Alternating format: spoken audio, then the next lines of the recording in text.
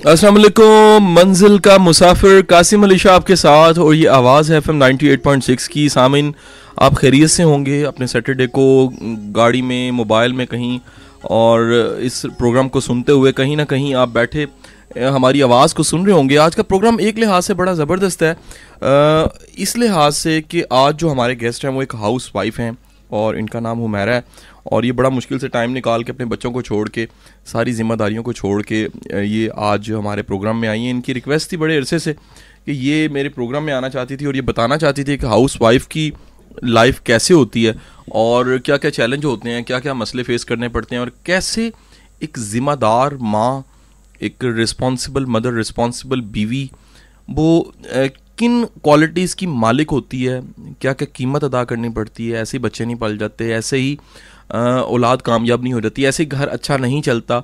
और इनके बारे में फ़ीडबैक बड़ी अच्छी थी। हमने बहुत सी जो हाउस वाइफ थी उनमें से इनको सेलेक्ट किया, और आखिरकार जो उनसे वो एक बड़े मुश्किल से क्राइटेरिया और मुश्किल से टेस्टों के बाद पास होके ये हमारे प्रोग्राम तक पहुंची हैं। अस्सलाम वालेकुम हमारा। वालेकुम सलाम। आप कैसी हैं? ठीक ठाक अल्हम्दुलिल्लाह। आपकी मेहरबानी जी, आपने टाइम निकाल के, हांडी रोटी के टाइम पे आप टाइम निकाल के यहाँ पर आई हैं। नहीं, आपकी मेहरबानी कि आपने मुझे बुलाया है। ये बड़ी बात है कि आप इतने टेस्टों में से पास होके आखिरकार हमारे प्रोग्राम में आप पहुँच गई हैं। अच्छा, मेरा आपसे ना सबसे पहला सवाल है वो ये कि मतलब आप सामीन हमारे सोच रहे होंगे फौरी तौर पे, वो कासिम अली शाह को भी इमेजिन करते तो उनके ज़हन में आता कि बूढ़ा सा बाबा होगा, तो उनको पता होना चाहिए जी कासिम अली शाह 34 का है।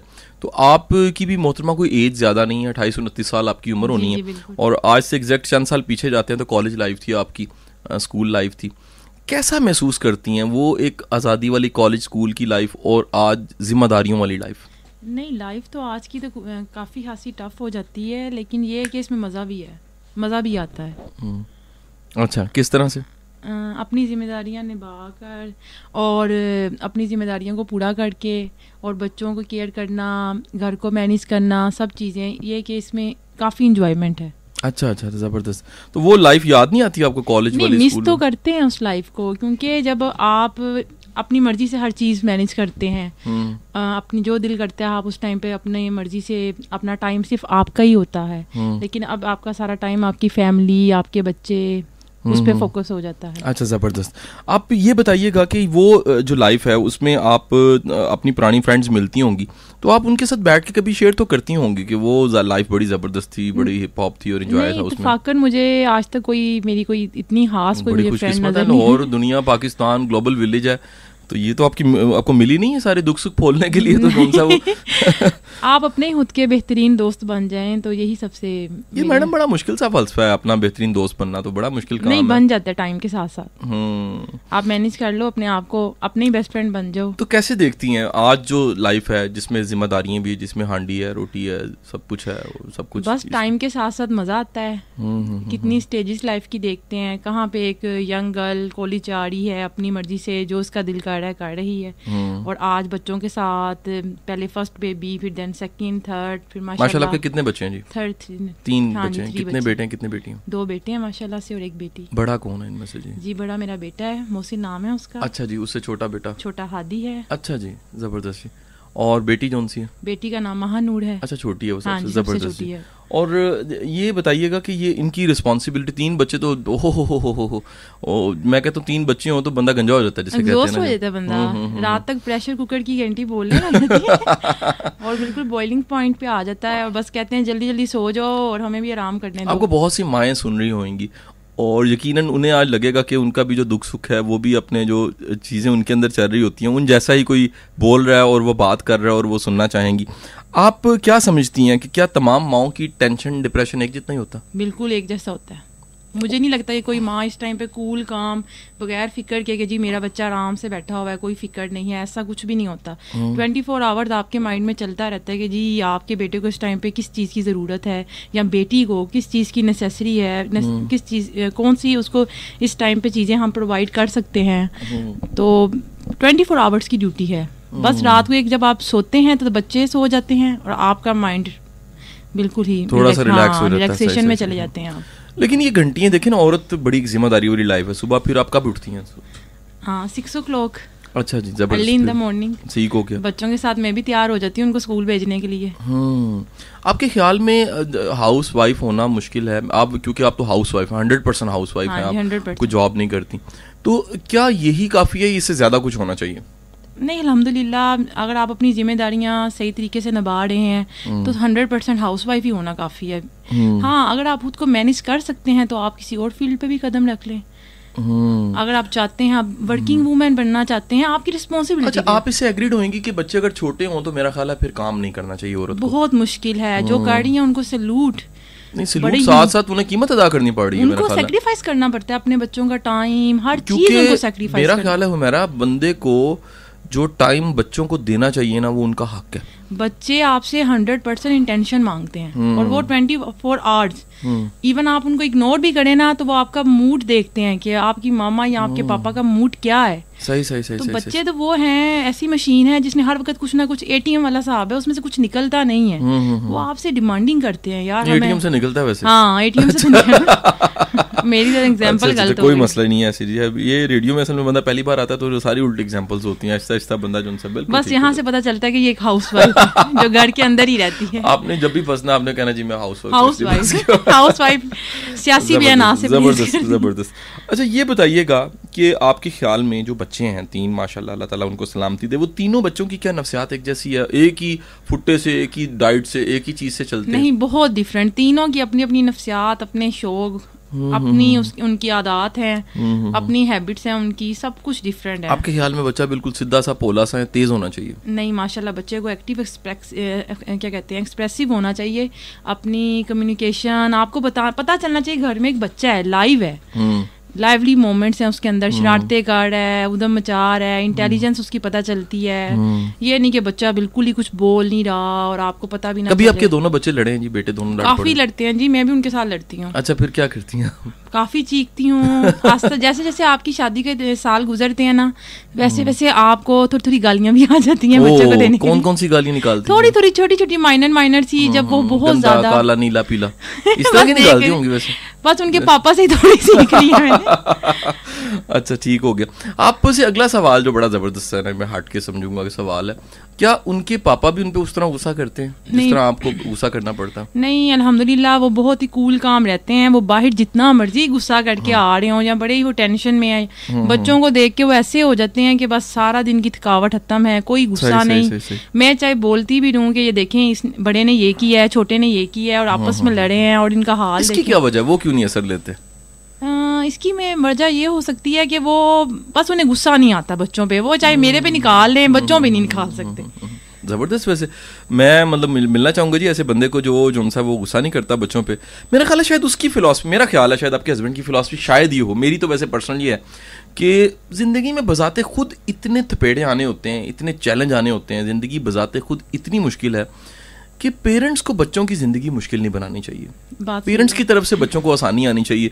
ज़िंदगी बजाते खुद इतने चैलेंज लेके, इतनी तकलीफ़ें लेकर आती है, और अगर घर से भी इंसान को तकलीफ़ें ही मिली हों तो मेरा ख्याल है कि फिर जो सा बेटी के साथ आपका रवैया कैसा होता है? जी, बेटी तो जब से आई है माशाल्लाह, 1 साल की मेरी बेटी है, और वो समझे कि मुझे लगता है कि मेरी एक दोस्त, मेरी एक फ्रेंड। अच्छा, ज़बरदस्त। जो मेरे लिए घर में कोई पर्सन आ, ऐसे होना भी ऐसे ही चाहिए कि जो बेटी है वो माँ की एक अच्छी फ्रेंड हो। हाँ, जब से वो आई है ना तो बस वो हमारी ज़िंदगी में एक नई बहुत ज़बरदस्त जी एलिमेंट है। सामिन, आपने साथ रहना है आज क्योंकि हाउसवाइफ हैं और बड़ी सादा सी छोटी छोटी सी बातें हैं, आपके दिल की बातें हम सारी कर रहे हैं। हमारा जो अगला हिस्सा है इस गाने के बाद का, उसमें हम जो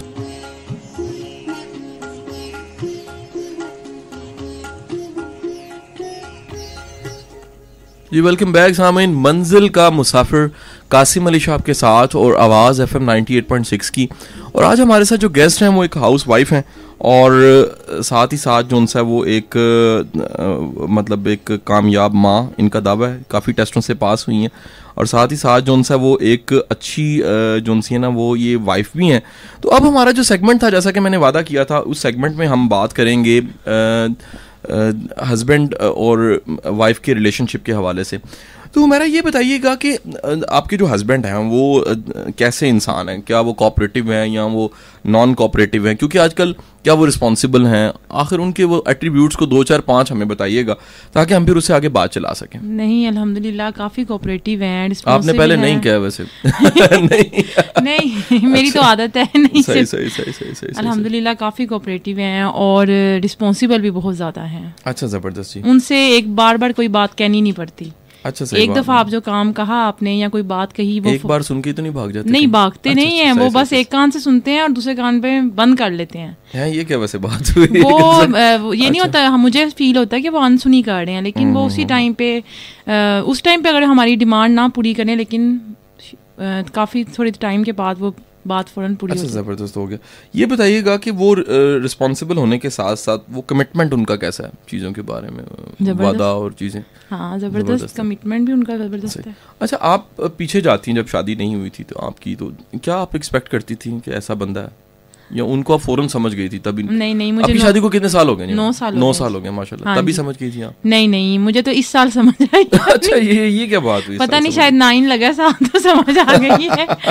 अच्छा, सुनने वाले वैसे सुन रहे होंगे, और बड़े वैसे बेशुमार ऐसी सबको ऐसे ही होता है, कुछ थोड़ा टाइम लगता है। हाँ, टाइम लगता है आपको लाइफ को समझने में, आपको हस्बैंड को समझने में, एक रिलेशनशिप आपको उसको स्ट्रॉन्ग करना। बिलखसूस वो जिनकी नई शादी हुई ना, वो जरूर मैं कहूँगा नहीं, 1 ईयर तो आपका एकदम से समझ आ जाएगी। 1 ईयर तो आपका आपकी दावतों में और इधर उधर घूमने फिरने में, आने जाने में ही पास हो जाता है ना। अच्छा, बंदे की नेचर वक्त के साथ खुलती है वैसे भी, ऐसा है?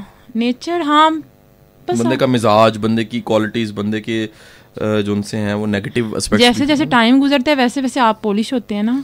तो आप क्या समझती हैं, एक औरत की कमिटमेंट एक मर्द के साथ क्या होती है, उसकी बुनियाद क्या होती है? मुझे तो लगता है वफादार होनी चाहिए बस। नहीं, वफादारी के अलावा क्या क्या चीज़ें होनी चाहिए? मसलन आप क्या समझती हैं, एक मर्द में कौन कौन सी, 9 साल आपने गुजारे हैं जी, आप क्या समझती हैं कौन कौन सी क्वालिटीज़ हैं जिसकी बुनियाद पे आप कहते हैं कि 9 साल मेरे अच्छे गुजर गए? जी, रिस्पॉन्सिबल हैं, केयरिंग हैं, लविंग हैं, और इश्यूज को टैकल करते हैं, और ये कि बस आपस में आपकी एक अच्छी बाउंडिंग हो तो फिर स्ट्रॉन्ग, हाँ, अंडरस्टैंडिंग हो, स्ट्रॉन्ग रिलेशनशिप हो, तो फिर कोई माइनर से भी कोई चीज़ आपको डिस्टर्ब नहीं कर सकती कि किसी ने कह दिया कि जी आपके बारे में उसने ये कहा। अच्छा, एक टर्मिनोलॉजी बोली जाती है, हम लोग बोलते हैं लाइफ में, कुछ लोग होते हैं जो फाइटर होते हैं, फाइटर होते हैं जो हर हालात का सामना करके लड़ते हैं, कुछ लोग होते हैं जो भाग जाते हैं। आपके हस्बैंड इनमें से कौन से हैं जी? वो तो फाइटर के फाइटर है। अच्छा, फाइटर, जबरदस्त जी। तो फाइटर बंदा जो सा, वो तो बड़ा तेज स्पीड में चल रहा होता है लाइफ में, लाइफ उनकी बहुत ही टफ एंड हार्ड है हर वक्त। बस मेरा ख्याल है कि 24 आवर्स में बस पढ़ाते हैं मेरी तरह, मेरा वो भी टीच करते हैं जी, टीचर हैं, बस ट्रेनिंग भी थोड़े सेशंस कर लेते हैं, और ऐसे ही बस उनके ये छोटे छोटे शौक हैं। जबरदस्त हो गया जी। तो ये बताइएगा कि मतलब जैसे ही हस्बैंड का प्रोफेशन चेंज होता है, आपका क्या ख्याल है कि एक बंदा जिसकी दुकान है वो सुबह जाता है, शाम को दुकान, आप भी वैसे बन जाते हैं, असर पड़ता है ना? असर पड़ता है, वाइफ भी दुकान वाली बन जाएगी, समझे, वो भी पार्ट 2 है उसका। ये क्योंकि आपके हस्बैंड की जो थॉट्स हैं, उसकी इमोशंस हैं, उसकी फीलिंग्स हैं, वो आप पे कहीं ना कहीं असर कर रही होती है। बिल्कुल सही हो गया। ये नहीं है कि आप एक अलग लाइफ जी रही हैं और आपकी मियाँ जी, वो भी लगता है आपका कोई आपस में कोई रिलेशनशिप स्ट्रॉन्ग नहीं। बिल्कुल सही। या आप बेपरवाह लापरवाह किस्म की, या वो शेयरिंग ही नहीं करते। हाँ, शेयरिंग ही नहीं करते आप। यानी शेयरिंग होगी तो फिर अल्टीमेट आपकी शेयरिंग छोटी छोटी बातचीत की होनी चाहिए। मैं तो कहती हूँ माइनर सी, बच्चों के साथ भी आपकी शेयरिंग होती है, तो आपके हस्बैंड के साथ तो आपकी लाइफ की, हाँ, सबसे इम्पोर्टेंट। आप क्या समझती हैं कि मियाँ बीवी के झगड़े तो होते हैं हर घर में, हर बंदे तो कोई हो ही नहीं सकता, कोई कहे तो वो समझे झूठ बोल रहे हैं, हाँ। लेकिन आप क्या समझती हैं कि जिनके झगड़े, कुछ ऐसे लोग भी सुन रहे होंगे और अल्लाह करे वो आज उनकी जिंदगी में एक बेहतरी है, झगड़ों के बाद लंबी जुदाई आ जाती है या बड़े डिजास्टर की तरफ चले जाते हैं, इसकी वजह क्या होती है? जी देखें, दोनों में से एक को अगर अपना उस टाइम पे मैनेज कर लेना आप, तो हाँ, एक बंदा अगर आप बात से बात लड़ रहे हैं, झगड़े तो हमारे भी हुए हैं, ये नहीं कि मैं मानती नहीं कि कोई ऐसे मियाँ बीवी होंगे जिनके झगड़े ना होते हो। लाइफ इतनी स्मूथ नहीं है, झगड़ों को मैनेज करना भी सिखाना, झगड़ों को मैनेज करें। एक बंदा उस टाइम पे कूल काम हो जाए, या कुछ अपने इमोशंस को रोक लें, अपने एंगर को, एंग्जाइटी वगैरह। मेरा क्योंकि मैं व्यूज अपने इसलिए शामिल करता हूँ कि मुझे ऐसा लगता है कि जैसे मतलब मैं भी अपनी लाइफ साथ ही खोल लेता हूँ, मेरे ख्याल में मियाँ बीवी में कम्युनिकेशन गैप होता है। जब कम्युनिकेशन गैप होगा तो बीवी अपने दुख सुख को अपने अंदर को बयान नहीं कर सकेगी। जब वो बयान नहीं कर सकेगी तो अल्टीमेट उसके अंदर एक स्ट्रेस क्रिएट होएगा। जी। और इस चीज की गुंजाइश वो लोग ले लेते हैं जो शरारती लोग हैं। हाँ जी, वो लड़ाई के मौके पे और लड़ाई को बिगाड़ देते हैं। कहते हैं ना, बड़े कहते हैं ना कि आपकी लड़ाई भी एक बंद कमरे में होनी चाहिए जहाँ पे आपकी आवाज बाहर ना जाए। बिल्कुल मियाँ बीवी के आपस में होके ना सुलह सफाई करके उस कमरे से बाहर आउट होना चाहिए। क्या आपकी अम्मी अबू, क्या दोनों के अम्मी अबू, सास ससुर, किसी को पता ही ना चले। ये वैसे आपने ना सास ससुर का लफ्ज क्योंकि इस्तेमाल किया तो मेरा ख्याल है हर फीमेल को ससुर और सास, बिलखुसूस सास के मसले काफी ज्यादा फेस करने पड़ते हैं। आपको भी फेस करने पड़े? जी नहीं, छोटे छोटे माइनर से मूड्स के फेस करने पड़े हैं। वो तो हर एक का मूड हमारा बदलता रहता है वक्त के साथ साथ। तो बाकी अल्हम्दुलिल्लाह टिपिकल सास और वो कैरेक्टर नहीं जो ड्रामों में दिखाते हैं वैसा नहीं। आजकल तो ड्रामों में भी अच्छी सास दिखाने लग गए हैं, लेकिन अल्हम्दुलिल्लाह ऐसा कोई भी नहीं है। आपस में मियाँ बीवी की लड़ाइयाँ होती हैं थोड़ी बहुत। अच्छा, अगर आपको मतलब एकदम से फ्री हैंड दिया जाए और कहा जाए कि आप अपने हस्बैंड को कुछ भी कहना चाहेंगी तो क्या कहेंगी? मैं उनसे कहूंगी कि जैसे आप हैं हमें वैसे ही कबूल है। बड़ी बात है वैसे जी। मैं सामीन यकीन कीजिएगा, मेरी ज़िंदगी में पहली फीमेल है जो ये कह रही है कि जी अगर कुछ मौका मिले खामद को कहने का तो मैं सिर्फ ये कहूँगी कि जो कुछ है जैसे है ऐसे कबूल है। बड़ा मुश्किल काम होता है वैसे कहना, क्योंकि अगर ये मैं चांस, बहुत सी ऐसी मोहतरमाएं सुन रही होंगी, उनको चांस दिया जाए तो वो फौरी तौर पे एक बड़ी तब्दीली बल्कि इनकलाब बपा कर देंगे उनके अंदर।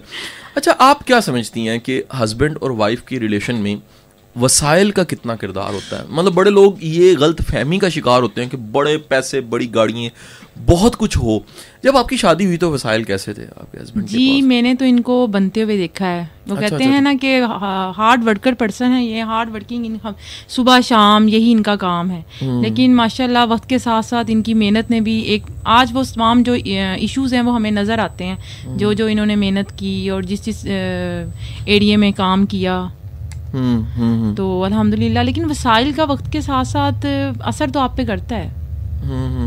अच्छा, सही। वसाइल का असर पड़ता है, लाजमी बात है। एक हैप्पी कूल काम लाइफ में आपको वसाइल बहुत मैटर करते हैं। वसाइल का इफेक्ट पड़ता है। हाँ, वसाइल तो इफेक्ट पड़ता है। अच्छा, आपके ख्याल में वसाइल का इफेक्ट कितना ज्यादा पड़ता है? मतलब मिसाल है, एक बंदा कहते जी बड़े आसानी होंगी तो फिर उसके बाद खुश होंगे। नहीं जी, आपके मेंटली पीस एंड सुकून एक ना है जो आप अंदर से महसूस करते हैं। वो ये कम वसाइल में भी अगर आप लोग खुश हैं तो ये समझे कि अल्लाह की बहुत बड़ी नेमत है। कि फिर वसाइल का ताल्लुक नहीं है। बात लोग समझते हैं ना, है वो समझने वाली गलती है। हाँ, वो समझते हैं ना आपका कि आप किस चीज को किस एंगल से देख रहे हैं। यानी आपने कुछ समझते हैं कि वसाइल हैं तो खुशियां, दोनों चीजें फिर देखी होंगी शायद। देखिए, मैंने इनको इनिशियल स्टेज से बनते हुए देखा है और आज माशाल्लाह अल्लाह ताला ने इनको इतनी कामयाबी दी है और वो सिर्फ अल्लाह ताला का करम और खास करम और इनकी अपनी मेहनत। इसका मतलब साबित हुआ, लिहाजा सामीन साबित हुआ कि हालात का और फाइनेंस का चक्कर नहीं होता। इंसान के अंदर अमन हो तब खुशी होती है। वसाइल कम भी हो, अगर इंसान खुश रहना चाहे तो रह सकता है। इंसान लगा हुआ है, काम कर रहा है, मेहनत कर रहा है, स्ट्रगल कर रहा है। हाँ। अच्छा, आप क्या समझती हैं कि आपका जो हस्बैंड है वो फजूल खर्च है? नहीं, बिल्कुल भी नहीं। कैसे? मैंने तो आज तक उनको फजूल खर्ची करते नहीं देखा। वो तो अपनी जात पे भी बस माइनर से ये कोई समझेगा कंजूस है। नहीं, कंजूस नहीं है, उतना ही करते हैं जितना उनको जरूरत है। आजकल की दुनिया में ये जो शो शाह और जी बस ग्लैमर, हाँ ग्लैमर है और एक दूसरे से बढ़ चढ़ के दिखाना कि जी हम देखें पैसा आ गया और हमारी अब चाल ढाल देखें, ये गाड़ी है, ये बंगला है और ये सब कुछ। बच्चों को मम्मी डैड बना रहे हैं, कोई फोकस नहीं कर रहे हैं। हाँ। मम्मी डैड बना रहे हैं? नहीं, वो तो नहीं बना रहे, मैं तो दुनिया को कह रही हूँ कि आजकल ये सब कुछ हो रहा है। सही। लेकिन हस्बैंड मेरे इस तरह नहीं है। अच्छा, आपके ख्याल में आपके हस्बैंड जोन से वो बच्चों को टाइम कितना देते हैं? काफ़ी टाइम तो नहीं दे पाते, क्योंकि वो जब रात को आते हैं तो मैक्सिमम 1 आवर दे पाते हैं, मुश्किल से अगर बच्चे ना सोए हों, क्योंकि सारा दिन मतलब टाइम नहीं देते वो बच्चों? नहीं, वो संडे के संडे टाइम देते हैं। सिर्फ संडे को टाइम देते हैं? संडे को आगे पीछे अगर बच्चों को छोड़ते कौन है? बच्चे को पिक एंड ड्रॉप तो करते हैं वो। इसका मतलब टाइम देते हैं?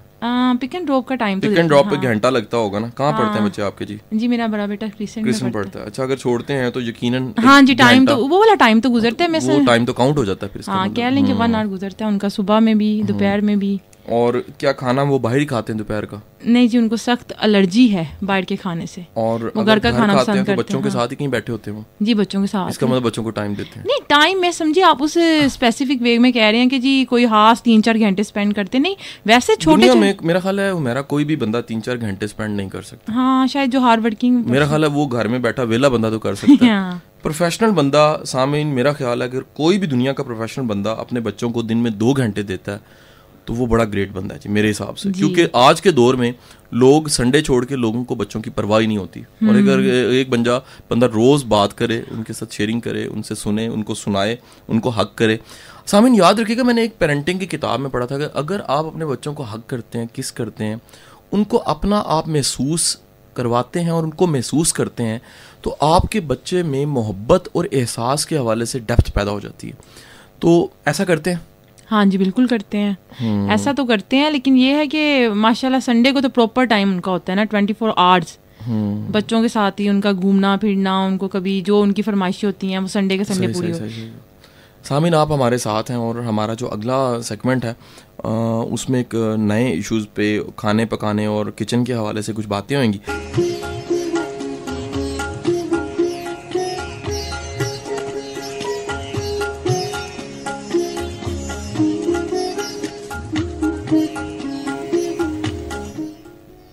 वेलकम बैक सामीन, मंजिल का मुसाफिर कासिम अली शाह आपके साथ, और ये आवाज़ FM 98.6 की है। और सामीन आप आज जो हमारी गेस्ट हैं वो एक हाउस वाइफ हैं और इनका नाम हुमैरा है। बहुत से टेस्टों के बाद ये पास करके हमारे प्रोग्राम तक पहुंची हैं और ये साबित करने की कोशिश कर रही हैं कि एक अच्छी वाइफ और अच्छी माँ है। तो हुमैरा, ये अब जो हमारा टॉपिक है वो ये है कि आप बताइएगा कि जो आपकी फेवरेट डिश है वो कौन सी है? कोफ्ते। अच्छा, कोफ्ते जोन से, चिकन के, मटन के या बीफ के? तीनों चल जाते हैं। अच्छा, तीनों जोन से हैं, कोई फर्क जो अच्छे बन जाए। अच्छा, जबरदस्त हो गया जी। और जो आपके हस्बैंड हैं उनकी फेवरेट डिश कौन सी है? सब कुछ खा लेते हैं। चारा टाला नहीं, इंसानों वाली खुराक, तमाम तरह की चीजें, तमाम खुराक जो इंसान खाते हैं। सही सही सही सही सही। और उसमें उनका कोई डिमांड तकाजा नहीं होता? नहीं नहीं, बेजरद इंसान है। इस यानी कोई डिमांड नहीं है, कोई डिमांड नहीं है, जो पक्का अच्छा मिल जाए बस, ठीक हो, जायके वाला होना चाहिए। सही सही सही सही सही। बहुत फूडी हैं? नहीं, मैं बल्कि बहुत फूडी के हूँ, वो तो बिल्कुल भी नहीं, बस एक रोटी बड़ी मुश्किल से जाती है अंदर। सही सही सही सही। और बच्चे जो उनसे उनकी फेवरेट्स क्या है? मतलब आपका बड़ा बेटा है, उसकी फेवरेट क्या है? वो भी मेरी तरह ही है। अच्छा, फूडी है, लेकिन खाता शौक से क्या खाता है? वो बस कोई पराठा हो जाए, कोफ्ता, लोबिया, कीमा और इस तरह की चीजें। और जो उससे छोटा बेटा जी आपका? बस वो अपने पापा पे गया है। अच्छा अच्छा अच्छा, वो भी चूजी से? हाँ जी, चूजी से कम खाता है लेकिन अच्छा खाता है। अच्छा, और बेटी जो उनसे, बेटी तो बिल्कुल ही 1 ईयर है, हाँ। छोटी सी है जी। अच्छा, ये बताइएगा कि आप हफ्ता बार आखिर 6 या 7 दिन बंदे को पकाना होता है? हाँ, कुकिंग करनी पड़ती है। 6-7 डिशें ही होती हैं, ये रिपीट हफ्ते में 2-2 हो जाती हैं या क्या चलता है? नहीं नहीं, बस एक प्लान किया हुआ है कि जी एक दिन मटन है तो एक दिन कीमा कर लो मटन का ही, और बस फिर साथ चिकन तो बहुत कम खाते हैं। अच्छा जी। अवॉइड करते हैं, और दालें और सब्जियां मिक्सचर कोई प्लान कर लेते हैं। अच्छा जी। कि जो जिसका जो किस दिन नहीं पकता? नहीं, हो सकता है जिस दिन हमने नानो घर जाना उस दिन। अच्छा, नानो घर। आप कितने दिन नानो घर जाती हैं जी? मैं वीकली जाती हूँ। अच्छा, वीकली चली जाती है अपनी मदर की तरफ। हाँ। जबरदस्त। लाहौर में भी वही रहते हैं? हाँ, अल्हम्दुलिल्लाह नजदीक। अच्छा, ये बड़ी आसानी वैसे आपको है जी जो उनसे ना, नहीं तो आमतौर पे बंदा नहीं, ये बड़ा स्पोर्टिव है। हाँ, स्पोर्टिव भी है जी। बड़े लोग जिनसे ऐसे हैं वो लाहौर में रहते हैं, उनकी जो नानो घर है वो बदो की चीमा में है। हाँ, दूसरे शहर में, दूसरे शहर में वो बड़ा ट्रैवल करना पड़ता है। तो ये बताइएगा कि आपके जो बच्चे हैं वो किससे ज्यादा अटैच है, अपने नानको से या दादको से? दोनों से, दोनों तरफ भरपूर प्यार है, क्योंकि इनके पापा अपनी फैमिली में बड़े हैं। तो पहले बच्चे मेरे ही आए और सबने इंटेंशन, दादा दादी और नाना नानी दोनों तरफ। अच्छा, जबरदस्त उनकी। सही जी।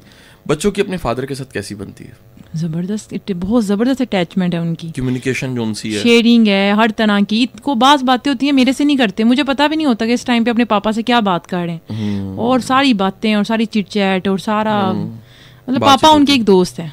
ऐसे दोस्त हैं कि जिनसे वो हर तरह की बात कर सकते हैं, अपने लेवल की भी कर सकते हैं, अपर भी थोड़ा कर सकते हैं, उनकी फीलिंग्स क्या हैं सब शेयर करते हैं। अच्छा, ये बताइएगा कि कभी ऐसा हुआ हो, आखिर 9 साल आपकी शादी को हो गए, तो खाना पका हो और हस्बैंड ने कहा मैंने नहीं खाना, नहीं होता है ऐसा भी। अगर मैंने सही तरीके से इंटेंशन देके, खाना भी एक इंटेंशन मांगता है, प्रॉपर आपकी इंटेंशन होनी चाहिए, फोकस मांगता है कि जी अगर आपने ठीक नहीं पकाया, आपने जी बस छोड़ दिया है, आपने देखा ही नहीं कि यार इसमें जो स्पेसिफिक चीज़ें डालनी हैं उनके कोई अंदाज़ा ही नहीं आपने ठीक किया, या आपकी इंटेंशन ही नहीं थी, बददिली से पका लिया, तो होता है ऐसा। बाज़ वक़्त कह देते हैं कि यार आज थोड़ी कसर रह गई है, या तुम्हारा ध्यान नहीं था, या बच्चों में बिजी थी, तो लेकिन ये नहीं है कि नहीं खाते, बस ये नहीं, बस थोड़ा खा लेंगे लेकिन खाएंगे जरूर, ये नहीं कहेंगे जो उठा के। होटलिंग आप कितना अरसे बाद आपकी फैमिली जी मंथ में 2 दफा कर लेते हैं, कभी ज्यादा भी कर लेते हैं, इनके पापा के मूड पे। किस शक्ल में होती है होटलिंग आपकी जी? होल्डिंग हम लोग नाश्ता कर लेते हैं बाहर, अच्छा जी, या फिर वैसे ही खाना वगैरह खा लेते हैं, डिनर कर लेते हैं। जबरदस्त रात का। तो उसकी आप बहुत ज्यादा डिमांड करती होंगी फिर तो जी, होटलिंग करनी है, ऐसा है या नहीं? नहीं, बस इनके मूड पे डिपेंड करता है। और बच्चे, अब तो ज्यादातर बच्चों की मानी जाती है। एक टाइम था जब मैं डिमांड करती थी, अब मेरी डिमांड मेरी जगह पे बच्चे कर लेते हैं, वो कहते हैं। अच्छा, आपके ख्याल में घर का जो सारा सिस्टम है उसे एक ट्रेन से तशबीह दी जाती है, एक इंजन है और बाकी डब्बे होते हैं। जी जी। आपके ख्याल में ये इंजन औरत होनी चाहिए, मर्द होना चाहिए? दोनों ही होते हैं। इंजन तो मर्द ही होता है, औरत एक पहिए का रूम, दोनों ही कह लें। सही सही। मेन इंजन आपका मर्द है। अच्छा, जिन घरों में मैंने देखा कि मतलब रिस्पॉन्सिबिलिटी मर्द ना उठाए ना, वहाँ औरत को उठानी पड़ जाती है, वहाँ औरतों का राज होता है। अक्सर औरतें बड़ी मतलब मुश्किल में, क्योंकि ऑब्वियसली इंजन का रोल जो सा वो है मर्द का, मुश्किल से वो लाइफ फिर गुजारती हैं। सही सही सही सही। अच्छा, आपके ख्याल में, ये मेरा व्यू मैं आपसे लेना चाहूँगा कि एक औरत अपना घर छोड़ के अपने मतलब हस्बैंड के घर या अपने असल घर में ऐसे आ जाती है, पीछे अटैचमेंट कितनी ज़्यादा होनी चाहिए और कितनी नहीं होनी चाहिए? ये बड़ा एक तवाज़ुन है जो बहुत से लोगों का ख़राब होता है। नहीं, आपको मैनेज करना पड़ता है ना। पहले आपकी फीलिंग्स आपकी फैमिली के साथ होती हैं, जब आपकी शादी हो जाती है आपकी वही फीलिंग्स आपकी अपने हस्बैंड के साथ, कल को फिर आगे इन फ्यूचर आपके किड्स होते हैं उनके साथ हो जाती है, तो मैनेज करना पड़ता है। हर औरत की शादी के बाद पहली फिक्र उसका घर होता है, अपना घर, अपना हस्बैंड, अपने बच्चों के साथ टाइम, और माँ बाप फिर सेकंड प्रायोरिटी पे चले जाते हैं, आप उनको फर्स्ट पे नहीं रख सकते। Very good. अच्छा, ये बताइएगा हुमैरा कि घर संभालना, घर को मैनेज करना, घर को एक सोफिस्टिकेटेड मुहज़्ज़ब रखना, ये मर्द का काम है कि औरत का काम है? जी 100% औरत का काम है। अच्छा, ज़बरदस्त। लेकिन वो घर जो मुनज़्ज़म नहीं होते उनके बारे में आप क्या कमेंट करेंगे? वो फिर औरत मुनज़्ज़म नहीं होती। आपके घर में कैसा कल्चर है? जैसी आपकी, आप जैसे अंदर से हैं, आपकी आदत हैं, वही आपके घर में नजर आती है। आपका कैसा कल्चर? डिसिप्लिन। अच्छा, हाँ जी, टाइमिंग है, हर चीज़ का एक प्रॉपर टाइम है, क्योंकि मेरी नेचर है, इनके पापा की नेचर है ऐसी कि वो कंप्रोमाइज़ नहीं करते, किसी और चीज़ पे कर लेंगे, डिसिप्लिन पे और मैनेजमेंट पे, शेड्यूल पे कोई कंप्रोमाइज़ नहीं करते। आप क्या समझती हैं सफाई सुथराई जो सी है वो बहुत ज़रूरी है? ये तो इस्लाम में भी कहा गया है कि सफाई निफ्स ईमान है, और वाकई अगर आप साफ सुथरा रहते हैं आपको खुद आसानी है। अच्छा, आप क्या समझती हैं कि एक औरत को अपने हस्बैंड के मकासद, गोल्स, टारगेट्स का पता होना चाहिए? जी 100% होना चाहिए पता। अगर आपको पता नहीं होगा तो फिर आप उसके साथ रह क्यों रहे हैं? आपका रहना फजूल है। आपको 100% उसकी तमाम आदात का, मकासद का, शेयरिंग्स का, दुख सुख में। आपके ख्याल में हस्बैंड को शेयर करना चाहिए सारी चीज़ें? जी, वो हस्बैंड कामयाब रहते हैं जो अपनी वाइफ के साथ सारा कुछ डिस्कस करते हैं, शेयर करते हैं। उनकी लाइफ ज़्यादा स्मूथ और कूल काम चलती है बानिस्बत उनके जो शेयरिंग नहीं करते। अच्छा, आप क्या समझती हैं कि जो मियाँ बीवी की रिलेशनशिप की साइंस है, ये इसकी बुनियाद जो सी है वो क्या है? यानी क्या चीज़ हो तो ये अच्छी रहती है? यानी क्या पिछले घर से औरत सीख के आती है तब अच्छी रहती है, या अपनी समझ बूझ होती है? क्या चीज़ होती है जिसकी बुनियाद पे एक औरत और मर्द अच्छी ज़िंदगी गुजार सकते हैं, बिलखसूस औरत? देखें, लड़कियां तो पिछले घरों से भी सीख के आती हैं, कुछ उनके माँ बाप ने उनकी आदतें जो डेवलप की होती हैं, और एक घरदारी को संभालना वगैरह। इन फ्यूचर फिर वो अपने हस्बैंड के घर आके सारा कुछ मैनेज करती हैं। उनके अंदर अगर इतनी कैपेबिलिटी है कि वो सोच समझ सकती हैं, और वक्त के साथ साथ जैसे जैसे टाइम पास होता है आप काफ़ी कुछ सीखते हैं, और ये सीखने का अमल वक्त के साथ साथ क्या आपका मानना है इस बात पे कि पुराना कहा जाता था कि जी अगर लड़की का रिश्ता लेना है तो उसकी माँ को देखो, अगर माँ नहीं तो उसकी नानी को देखो? वो इसलिए कहते हैं कि लड़की के अंदर से उसकी माँ बोलेगी ना कि उसको क्या आदात सिखाई है जी, क्या सिखा के, ग्रूमिंग क्या है, किस कल्चर या किस माहौल से उठ के आई है। मेरा तो बड़ा एक इंटरेस्टिंग लतीफ़ा मुझे याद आ गया कि मेरा एक दोस्त था, तो वो कहता है कि जब मैंने अपनी सास को देखा, यानी होने वाली सास को देखा, तो मैंने कहा मैंने शादी नहीं करा दी। मैंने कहा तुमने क्यों कहा? कहते नहीं, मैंने सोचा कि आज से 30 या 40 साल बाद मेरी होने वाली बीवी ऐसी होगी तो मैं तो नहीं, ये बर्दाश्त नहीं कर सकता। ये वैसे जोन सा ना बड़ा ज़बरदस्त आपने टूल बताया। अच्छा, ये बताइएगा कि जो घर है, घर ऑब्वियस है, घर की ग्रोथ, घर का एक फ्यूचर, मैं समझता हूँ घर बजाते खुद एक फ्यूचर रखता है, उसका भी एक मुनज़्ज़म गोल, एक टारगेट, एक मिशन, एक विजन होता है। जी। आपके मुताबिक ये विजन कौन बनाता है? डेफिनेटली ये पार्ट अपने हस्बैंड को ट्रांसफर करूंगी कि एक मर्द ही होता है जो घर को लेके चलता है, मिलके बनाते हैं। बीवी का भी पार्ट होता है। हाँ जी। गोल और विजन जोन से क्या होना चाहिए? विजन क्या होना चाहिए एक घर का विजन ये है कि जी आपका फ्यूचर सारा कुछ प्लानिंग होनी चाहिए कि जी आपने बच्चों के साथ अपनी फैमिली को क्या ग्रूमिंग किस तरह करनी है, किस तरह उनको डेवलप करना है, लेकर चलना है, टारगेट क्या है, आप क्या सोचते हैं कि आपकी फैमिली कल को किस तरह एक अच्छी सोसाइटी में मूव करेगी। अच्छा, मैं समझता हूँ हमारा दुनिया में सारी की सारी जो है वो ग्रोथ, वो सिविलाइजेशन की ग्रोथ है जी। इंसान तरक्की करता है बेहतर हालात, बेहतर आइडियाज, बेहतर चीज़ों में, बेहतर आदात, बेहतर अतवार में रहना चाहता है। और दुनिया में अगर आप की फैमिली के टारगेट्स और गोल्स में सिविलाइजेशन नहीं है, तहजीब नहीं है, जी। और तमीज़ नहीं है, तो मेरा ख्याल है वो कामयाबी भी नहीं है। वो आपके बड़े देते हैं ना, आपके बड़े, आपके माँ बाप, बड़े बूढ़े, अगर आपने कुछ सीखा ही नहीं है। अच्छा, आपके बच्चों में, आपके माशाल्लाह 2 बेटे हैं, तो आप क्या समझते हैं उनमें आप किसको आप देखती हैं, माँ है या बाप है? मैं तो उनमें अपने पापा को ज़्यादा देखती हूँ। कैसे? माँ का एलिमेंट, क्योंकि बच्चों को ज़्यादा, जो लड़के हैं वो अपने पापा के बाप की तरफ ज़्यादा फोकस करते हैं। अच्छा जी। उनकी आदतों को कॉपी करते हैं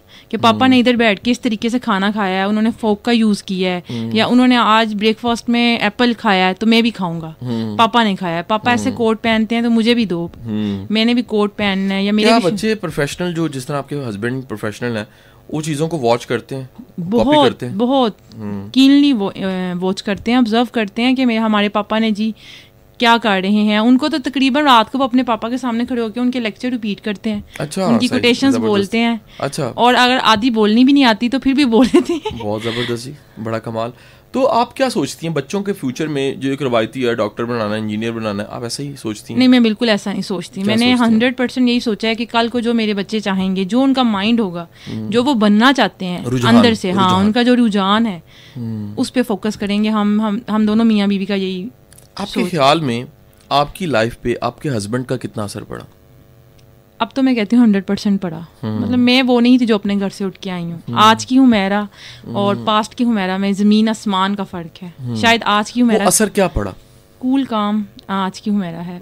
उनका असर, हर मर्द का असर तो औरत पे पड़ता है वक्त के साथ साथ, कि 100% उसकी आदतें, उसके साथ रहते हैं, उसी जैसे आप बन जाते हैं। अपना आप माइनस करना पड़ता है। आपके ख्याल में मर्द को मजबूत होना चाहिए, कमज़ोर होना चाहिए? मजबूत होना चाहिए। आज का जो सोसाइटी है वो कमज़ोर मर्दों के हाथ नहीं चल सकती। मजबूत मर्दों के साथ ही एक मजबूत घर बनता है। आप मजबूत किसी बॉडी बिल्डर को तो नहीं? नहीं, मजबूत उस सेंस में नहीं कह रही मैं, मेंटली मजबूत। हाँ जी, मेंटली मजबूत, विजन में, हाँ जी, विजन के साथ गोल्स, टारगेट, अचीवमेंट्स, सारा फोकस। अच्छा, आपके हस्बैंड जोन से हैं, वो पसे अंदाज यानी सेविंग करते हैं? जी, उनकी बेस्ट हैबिट है, सॉरी हॉबिट मूवी थी तो मेरे मुंह से हॉबिट निकल गया। ये यानी जो उनसे वो सेव भी करते हैं, सेविंग उनकी। हाँ जी। वो आपके ख्याल में जो कमाते हैं वो उड़ा देते हैं या लगा देते हैं, आप उसको लाइक करेंगी? ऐसा मैं कभी नहीं, कोई बीवी ये नहीं चाहती कि हमारे मर्द की कमाई ऐसी उड़ाई जाए। आपके ख्याल में मर्द औरत के कंट्रोल में होता है? नहीं जी, नहीं, वो भी मर्द नहीं होता जो औरत के कंट्रोल में। शायद आपका एक्सपीरियंस ऐसा हो, वैसे बेशुमार ऐसे मैंने देखा है जो होते होंगे, तो फिर उनकी बीवी उन पे अपर होती होंगी ना। ये तो मर्द पे डिपेंड करता है कि वो अपनी बीवी को अपर रखते हैं या फिर इक्वल रखते हैं या फिर लोअर रखते हैं। सही जबरदस्त। मेरा ख्याल है कि ये कश्ती है जिसके सारे फैसले अकेले भी नहीं होने चाहिए, मुशावरत भी होनी चाहिए, शेयरिंग भी होनी चाहिए, लेकिन एक डोमिनेंट फैसला होना चाहिए जी। जो कैप्टन का होता है, वही अच्छा लगता है। हाँ जी। और वही ज़बरदस्त होता है। आप क्या समझती हैं, फिर भी एक माँ की ख्वाहिश होती है बच्चों को कुछ बनाने की, तो आप क्या समझती हैं वो जो भी बने, तो फिर भी आप उनके बारे में क्या कमेंट करेंगे? किधर वो देखना चाहती हैं? अल्लाह ताला उनको सलामती दे, सेहत तंदुरुस्ती दे, कामयाबी दे, और यही देखना चाहती हूँ कि वो कल को जो वो चाहते हैं, एक अच्छा इंसान माशरे में एक अच्छा रोल अदा करें, और जो वो चाहते हैं वो बने। मैं नहीं कहती कि जी इंजीनियर और जी एक स्पेसिफिक उनकी क्वालिफिकेशन मेरे मुताबिक नहीं, जो उनका दिल है, उनका रुझान किस तरफ है, वो क्या सोचते हैं, उनकी फीलिंग्स क्या है। सामिन, आप हमारे साथ हैं और जैसा आप जानते हैं मंजिल का मुसाफिर, और आज मंजिल के जो मुसाफिर हैं वो हुमैरा हैं, एक हाउस वाइफ, और हम वो सारी डिस्कशन चिट चैट बातें कर रहे हैं जो एक ऐसी माँ की बातचीत होती है जिसके 3 बच्चे भी हैं और हस्बैंड भी हैं, प्रोफेशनल हस्बैंड हैं, ये घर संभालती हैं और मंजिल की मुसाफिर हैं, इनकी ज़िंदगी में एक टारगेट है, ये बच्चों को कामयाब देखना चाहती हैं, एक घर को कामयाब देखना चाहती हैं, और ये सब चीज़ें जो उनसी हैं वो ये देखते हुए हम एक छोटी सी ब्रेक पे जाएंगे। सामीन, मंजिल का मुसाफिर कासिम अली शाह आपके साथ, और ये आवाज़ FM 98.6 की है। जैसा कि मैं बता चुका हूँ जी अपने प्रोग्राम के बाकी हिस्सों में भी कि आज जो हमारी गेस्ट हैं वो हुमैरा है, और हुमैरा एक कामयाब हाउस वाइफ है। माशाल्लाह से बच्चों की ज़िम्मेदारियाँ और बासियत एक वाइफ, इनकी रिस्पॉन्सिबिलिटीज़ हैं। बहुत से कड़े इम्तिहानों के बाद ये यहाँ तक पहुँची हैं, और आज हम इनसे बातचीत जो कर चुके हैं उसका थोड़ा सा रिव्यू ये था कि इन्होंने बताया कि कैसे जौन सा है वो अज़दवाजी ज़िंदगी गुजर रही है, हस्बैंड के साथ इनका रिलेशन कैसा है, साथ ही साथ इन्होंने ये बताया कि सास के साथ, और फिर ये किचन की तरफ मूव हुई, फिर घरदारी के हवाले से बातचीत हुई। सामीन, जो हमारा लास्ट सेगमेंट है, इस सेगमेंट में मैंने शायद आपको याद होगा पिछले प्रोग्राम में बताया था कि हमारा ये प्रोग्राम एक सरप्राइज़ होएगा। मैं जो सरप्राइज़ वाला हिस्सा है वो मतलब उसको बता के चलूँगा, क्योंकि अगले 5-10 मिनट जो आपने मेरे साथ गुजारने हैं उसके जाने बगैर आप इंजॉय नहीं कर सकेंगे। सामीन, आज का जो गेस्ट था वो हुमैरा का मैं पूरा नाम बताऊँगा तो आपको सरप्राइज़ की समझ आ जाएगी। हुमैरा का पूरा नाम हुमैरा कासिम है, और ये मेरी वाइफ है और मंजिल की मुसाफिर है। और आज जो सारी हमारी गुफ्तगू थी ये कतई तौर पे प्लान नहीं थी, इनको भी नहीं पता था। मैं आज पूरा दिन गुजरात था, जो मेरा गांव है वो गुजरात में, और मैं वहाँ लेक्चर देने के लिए गया हुआ था। एक ऑडिटोरियम का इफ्तिताह था और साथ मैंने एक लेक्चर देना था। वहाँ से वापसी के बाद रेडियो से पहले मैंने इनको साथ लिया, और ये सरप्राइज़ जोन सा वो आप मेरे साथ भी पेश कर दिया। अच्छा सामीन, ये गुफ्तगू जो आज हमने की है इसका सरासर मकसद जोन सा है वो एक मैं वाज़ह करता जाऊँ। मेरा ख्याल है हुमैरा, एक किसी भी घर को एक बामकसद घर होना चाहिए जी। किसी भी मुल्क को बामकसद मुल्क होना चाहिए, किसी भी इंसान को बामकसद इंसान होना चाहिए। दुनिया में सबसे ज़्यादा गिरने का और गिर के उठने का चांस उसका होता है जिसकी ज़िंदगी में मकसद है। इंसान गिरता है, गिरने का मतलब ये नहीं है ज़िंदगी ख़त्म हो गई है, ठोकर लगने का ये मतलब नहीं है ज़िंदगी ख़त्म हो गई है। इसका मतलब है कि आपने कपड़े झाड़िए, दोबारा से ज़िंदगी के लिए तैयार हो जाइए, एक फाइटर की तरह जिए। तो ये जो बामकसद घराना है आज हमने उसको प्रमोट करने की कोशिश की है, और मैं समझता हूँ कि बामकसद घराना, हुमैरा आपका क्या ख्याल है कि वो मियाँ बीवी दोनों के बगैर नहीं चल सकता।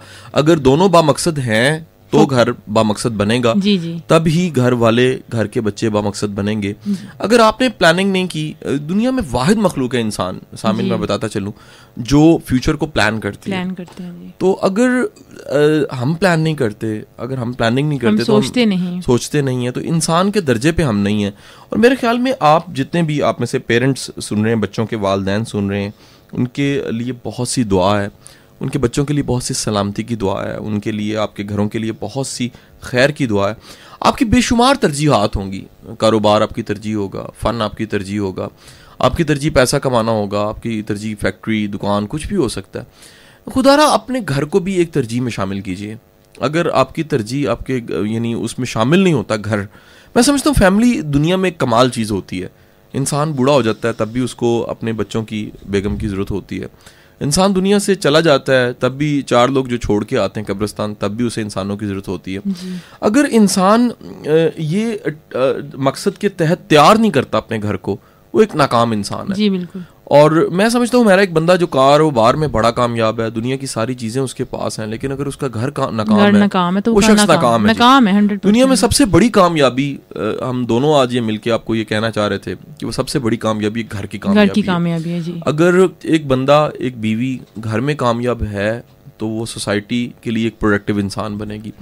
बेशुमार लोग अपने घर तबाह कर देते हैं सामीन, और उसके बाद वो अपना कारोबार, अपना बुटीक, अपना पार्लर, कुछ भी चलाना समझते हैं जी। वो बहुत बड़ी नाकामी है, आपको अंदाजा नहीं है। दुनिया में सबसे बड़ी नाकामी तन्हाई है। और बिलखसूस ऐसी तन्हाई है जिसमें फैमिली हो लेकिन साथ ना हो। अगर आप अपनी जिंदगी को प्लान गुजारना चाहते हैं तो खुदारा एक बेवकूफ़ों वाली जिंदगी ना गुजारें।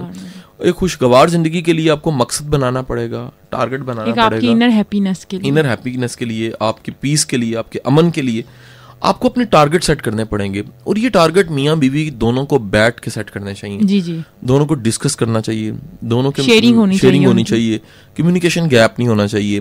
इख्तलाफात का मतलब ये नहीं होता कि बंदा ताल्लुक ख़त्म कर दे, इख्तलाफात ख़त्म किए जा सकते हैं। और ये मिलके ख़त्म किए जा सकते वो हैं, एक पल में भी ख़त्म हो सकते हैं, एक लम्हे में ख़त्म हो जी, सकते जी। हैं। अगर आप प्रोग्राम सुनते ही अभी फैसला कर लें कि हमने अपनी ज़िंदगी को हैप्पी मैरिटल लाइफ बनाना है, हमने अपने बच्चों का बेहतरीन फादर बनना है, अपने बच्चों के लिए लाइफ को इजी करना है, और अपने बच्चों की लाइफ को भी इजी जी, करना है, जी।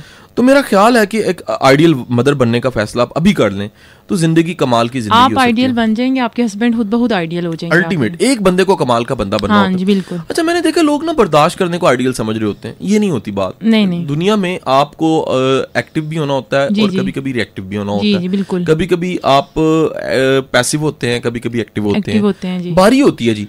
लेकिन जो बंदा सिर्फ पैसिव ही होता है और तो दूसरे उसको को आगे एक्टिव से कर पैसे भी देता है, मिलता है फिर वो नाकाम बंदा जी। बन जाता है। फिर उसको रिस्पांस में एक्टिव बंदा मिलता है और वो एक्टिव बंदा ही सिर्फ एक्टिव रहता है। जी, मेरे जी। मुताबिक कभी आप एक्टिव हैं, दूसरा पैसिव है, आप पैसिव है, अगला एक्टिव है, ये एक चलती रहती है जिंदगी।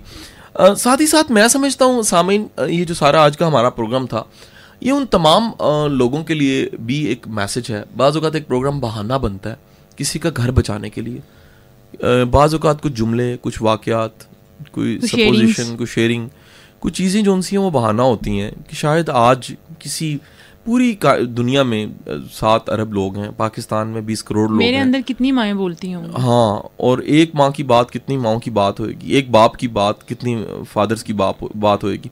मैं समझता हूँ आज की बातचीत से अगर एक घर बच जाता है तो हम दोनों खुदा की बारगाह में सुर्ख हो जाएंगे। जी, जी। मैं समझता हूँ कि अपने घर के अमन का भी एक सदका होता है, जी बिल्कुल, अपने घर के शांति और सक्सेस का भी एक सदका होता जी है, बिल्कुल, और उसको भी पे करना होता है। रसूलुल्लाह सल्लल्लाहु अलैहि वसल्लम फरमाते हैं सल्लल्लाहु अलैहि कि वसल्लम। तुम्हारी अकल की भी ज़कात है, बेशक, और अकल की ज़कात ये है कि जिनके पास नहीं है उनको अकल ज़रूर दो, बेशक। उनको बर्दाश्त करो। जी जी, तो मैं समझता हूँ कि आज की हमारी गुफ्तगू का मकसद ये भी था कि अल्लाह ताला आपके घरों में आसानी लेकर आए, आमीन। और ये प्रोग्राम एक बहाना बने। आप कभी हमें 8-10 साल, 2 साल, 4 साल बाद मिलें तो आप कहें कि कासिम साहब और हुमैरा, आप दोनों ने एक प्रोग्राम किया था जिसमें आपने छोटी छोटी बातें की थी, बामकसद होने की, प्लान होने की, पर्पस के साथ जीने की, अपनी लाइफ डिस्कस की थी, अपनी लाइफ को खुद डिस्कस किया था, खुद एक केस स्टडी आपका सामने लेकर आए थे। जी। मेरा ख्याल है हम भी दावा नहीं कर इसमें सकते, कोई बनावट भी नहीं है, आइडियल होने का दावा तो नहीं कर सकते, कमी है, कोताही लेकिन है, कोशिश करते हैं, एक कोशिश होती है, एक स्ट्राइव बंदा करता है, एफर्ट करता है। हर माँ बाप करते हैं, परफेक्ट नहीं हो सकता, परफेक्शन की तरफ बढ़ सकता है। जी जी, और मेरा ख्याल है कि बेहतरी की तरफ बढ़ना ही कामयाबी है। कॉन्शियसली एफर्ट करना, मैं शऊरी कोशिश का कायल हूँ, कॉन्शियसली एफर्ट करना, अगले वक्त के लिए, आने वाले वक्त के लिए ख्वाब देखना, उन ख्वाबों के लिए कोशिश करना, जी बिल्कुल, ये बजाते खुद एक बहुत बड़ा एजाज़ है आपका कि अल्लाह ने आपको अशरफुल मखलूक़ात बनाया है। अल्लाह ने तो बनाया है, क्या आप हक अदा कर रहे हैं? जी, क्या आप वाकई अगर खुदा की बारगाह में पेश हों तो जब आपका हिसाब होगा कि आप कितने अच्छे फादर हैं, आपका हिसाब होगा आप कितनी अच्छी मदर हैं, क्या आप जवाब देने के अहल होंगे? क्या आप अपने बच्चों को कभी कभी खड़ा करके पूछें उनसे कि बेटा मैं हक अदा कर रहा हूँ, क्या कोई कमी तो नहीं है ऐसी, कोई चीज़ तो नहीं ऐसी जो मैं नहीं कर पा रहा, क्या मैं तुम्हें टाइम दे रहा हूँ? बच्चे अगर छोटे हैं तो इन्होंने बड़े हो जाना है, फिर इनकी मासूमियत का टाइम आपको नहीं मिलेगा। अगर बड़े हैं इनकी शादी हो जानी है, फिर ये आपके बच्चे नहीं रहेंगे, किसी के खामन बन जाएंगे, उस तरह से शायद आपको टाइम नहीं दे पाएंगे और आप इनको टाइम नहीं दे पाएंगे। खुदारा आज अपने बच्चों को हक कीजिए, उन्हें प्यार कीजिए। अगर बच्चे सुन रहे हैं तो अपने पेरेंट्स को हक कीजिए। उनको ये समझिए, जिंदगी एक इनाम है, ये जिंदगी अल्लाह ने आपको एक करम, एक इनाम की शक्ल में दी है। इस जिंदगी का शुक्र अदा कीजिए, और जिंदगी का शुक्र सिर्फ जुबान से नहीं है, दिल से। आपकी जिंदगी का सबसे बेहतरीन शुक्र उन लोगों का शुक्रिया अदा करने से है जो आपसे जुड़े हुए हैं, जो आपसे मुंसलिक हैं, बीवी की शक्ल में, हस्बैंड की शक्ल में, माँ की शक्ल में, बाप की शक्ल में, बच्चों की शक्ल में, बहन भाइयों की शक्ल में या कुलीग्स की शक्ल में। उन सबका शुक्रिया अदा कीजिए और उन्हें बताइए, आपके अंदाज से पता लगना चाहिए कि आप एक बामकसद इंसान हैं। सामिन, मैं और हुमैरा आपसे इजाज़त चाहेंगे। आपका बहुत बहुत शुक्रिया, आपने हमारे प्रोग्राम को सुना। इस जुमले के साथ इख्तिताम करूँगा कि मेरे उस्ताद वासिफ़ अली वासिफ़ फरमाते हैं कि जिनकी ज़िंदगी में कोई बड़ी जंग होती है वो छोटी जंगें नहीं लड़ते। बड़ी मंजिलों के मुसाफिर दिल छोटा नहीं करते, बड़ी मंजिलों के मुसाफिर छोटे झगड़ों में नहीं पड़ते। अगर आपकी ज़िंदगी में कोई बड़ी जंग है, कोई बड़ा एम है, तो खुदारा छोटे छोटे मसलों और छोटे छोटे झगड़ों से निकलिए और उस बड़ी जंग की तैयारी कीजिए। अल्लाह आपका हामी और नासिर हो।